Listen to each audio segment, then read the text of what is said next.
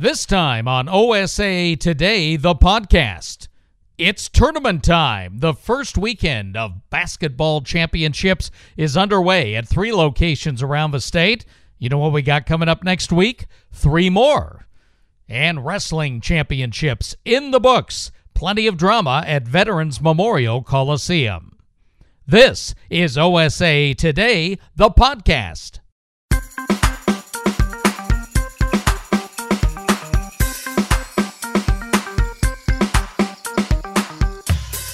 Well, thanks for stopping by in between games, as many of you are. This is OSA Today, the podcast. I am Bob Akamian. Welcome to the iHeartRadio app and RipCityRadio.com/OSA Today.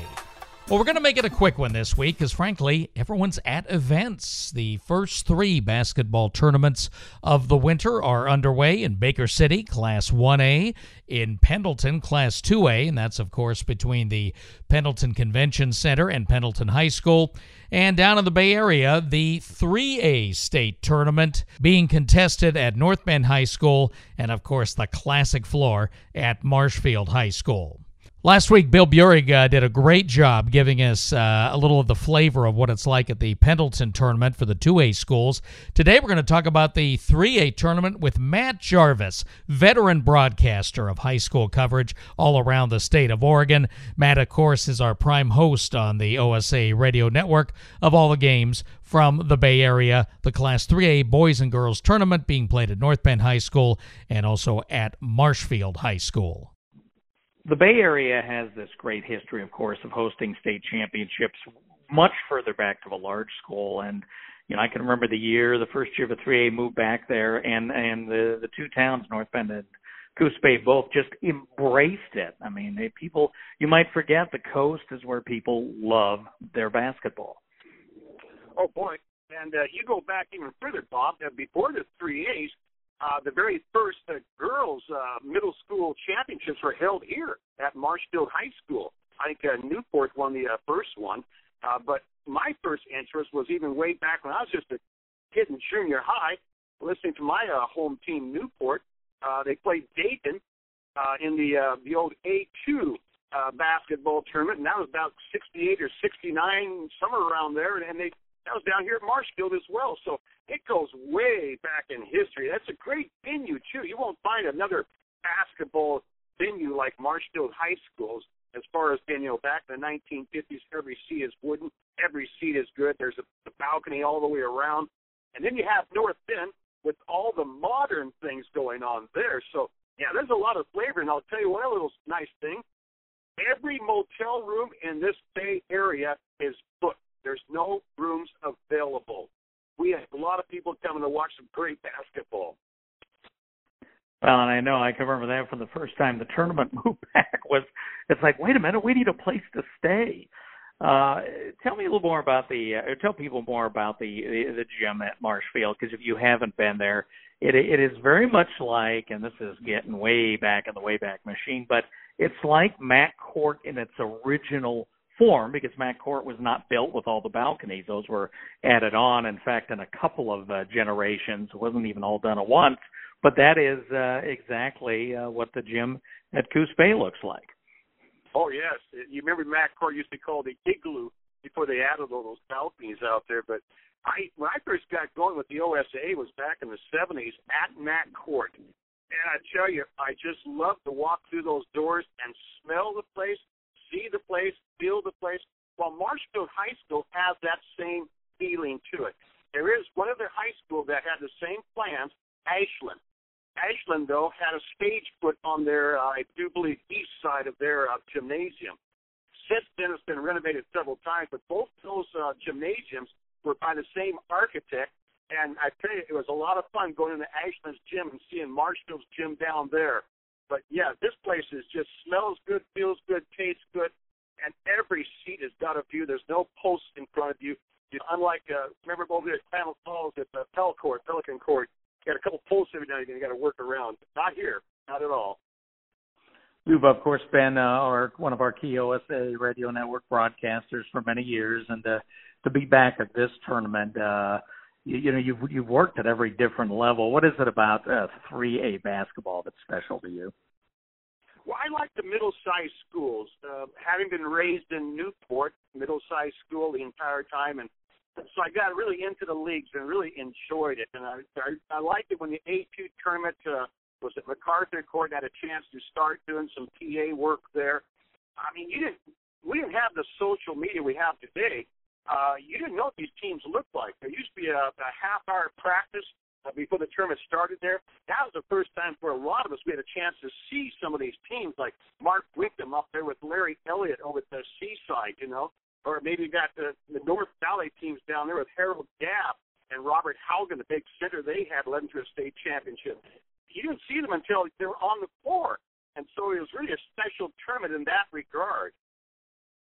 And it's one of those things, there'd be the legend that you'd only read some newspaper clippings of, and it's like, you know, the young man is taller and taller than they would say, and, you know, they turn into, I'm sure Mel Counts was looked upon that way in his small-town roots, where, you know, by the time somebody saw him at the state tournament, he was 7'5" and super long arms. Yeah. Well, Mel, you know, I think he rounded out at 6'11". He was pretty close anyway to that. And boy, did we have fun watching his grandkids up there at Jarvis and Blanchette Catholic and the like, you know. So, yeah, he's from Coos Bay. He's a Marshfield kid. Matter of fact, there's a road over here across the bay named in his honor, Mel Counts Corridor, I think they call it. And he's been down here through our Hall of Fame. Of course, he's a member of the Hall of Fame. A great guy, and yeah, just one of the many who came through here. You know, we had other ones, of course, like Danny Ainge out of North Eugene. How about Chris Miller out of Sheldon? I remember he came down his senior year to play Marshfield, and I called the game, and he reportedly had a bad shoulder. Well, that bad shoulder was worth 25 points that night. Of course, he goes on to University of Oregon, All-American football, quarterback, and NFL and stuff. But, yeah, there's a lot of names that come through here. So many boys and girls. It's incredible. And one of the great little secret parts of that gym is the athletic office down underneath, because there's quite a bit of history, and you've got a lot of Steve Prefontaine memorabilia. You'll see even a young John Johnson as an athlete running track. Oh, gosh, yes. And they've taken the North Room, which used to be the wrestling room, then a storage room and everything else, and they turned it into Heritage Hall. And it has all of those legends of Marshfield High School's past athletic accomplishments. They're all in there. And yes, Prefontaine's definitely. Pete Sussex, the football coach, is in there.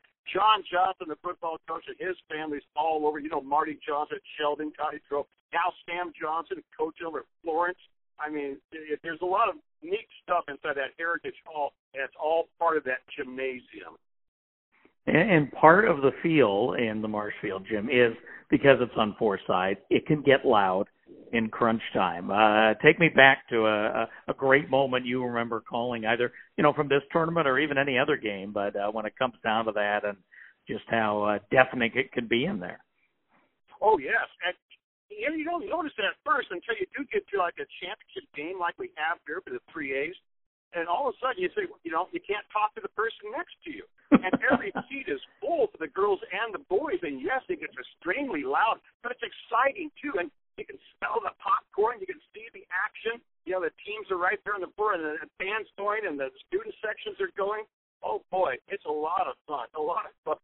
Let's talk about this year's tournament. We have a De La Salle team from Portland that is coming back looking for a three-peat. Very tough thing to do, but they have really had some great continuity in a very small school, but really draws some great talent. James brought out the third, done a fantastic job coaching them. And he's always got great kids. And they're fast, they can jump, they play good ball, good defense. They're going to be very tough for anybody in this tournament, but I think we do have some other teams here that are potential contenders. I mean, you mentioned Dayton and Amity before, too. Those are nice Cascade Christians inside there. There's a bunch of teams that's interesting, too, on De La Salle North Catholic, you know, going for the three-peat. I remember many years ago when I used to do the same, we do a coach's seafood dinner down here. And treat them to some seafood. Some have never had any seafood before, you know. And so I'll get a chance to MC that. And when I introduce James tonight here, I think I'm going to talk about this being a De La Salle North Catholic Invitational, because they're going for free. And I I picked that up from Paige Delaney, the old coach out there at Burns Highlanders way back when he came over to Eugene for the A2 tournament there, and he walked up to the microphone to talk about it. He said, well, first I want to welcome you all to Eugene and the Marist Invitational. So I'm going to steal that line from him tonight when I'm introducing James. There you go.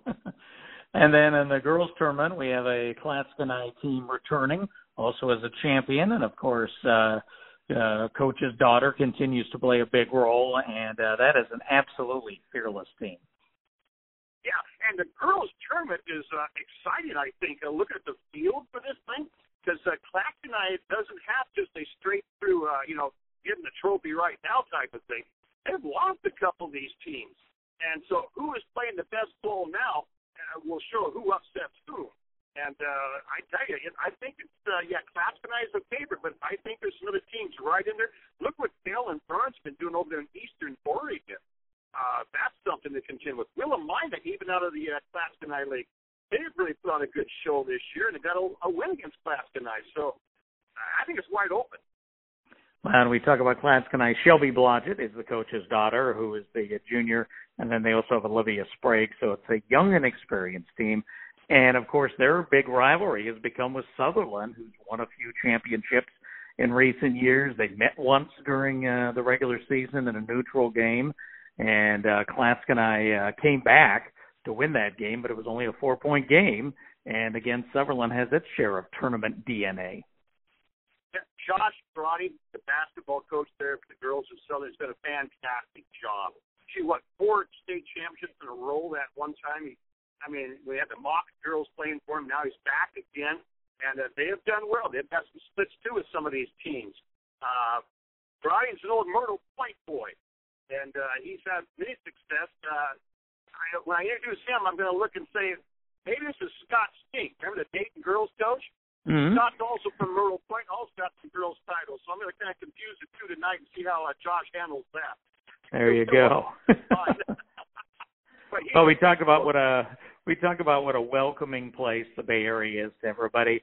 So here's where you get to get visitors to act like a local. Couple of places to go and see when you're away from the gym, and maybe the best hidden place to eat in the Bay. Well, if you like the beach and you like parks, Short Acre State Park's pretty doggone nice. I like the fishing community of Charleston, too. It's all part of the Bay Area. You want to see the commercial crabbers at work and the fishermen? Boy, just drive on out there, get across the drawbridge, and, there's big restaurants out there, great tourist shops out there. It's all mixed together down here. It's a logging community, but it's also a big commercial fishing community. And the nice thing is you can rub elbows with all of them down here, especially at breakfast time. And again, big thanks to Matt Jarvis for sharing some of his time. You'll get to hear his excellent commentary along with Dave Walker on the OSAA Radio Network. And, of course, both the OSAA Radio Network and the NFHS Network have continuing coverage from all 3 tournament sites. Just click over to those links and watch and listen to your heart's content.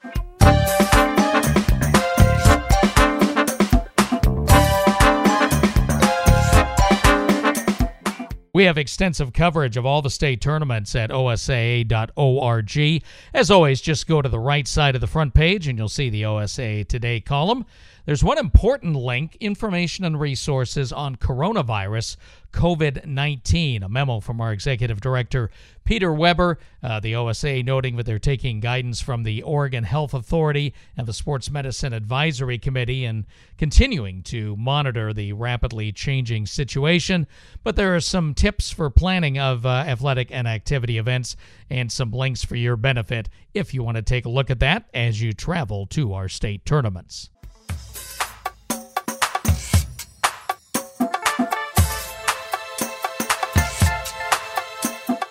Also in our list of stories on OSA Today is recaps of the state wrestling tournament this past weekend at Veterans Memorial Coliseum.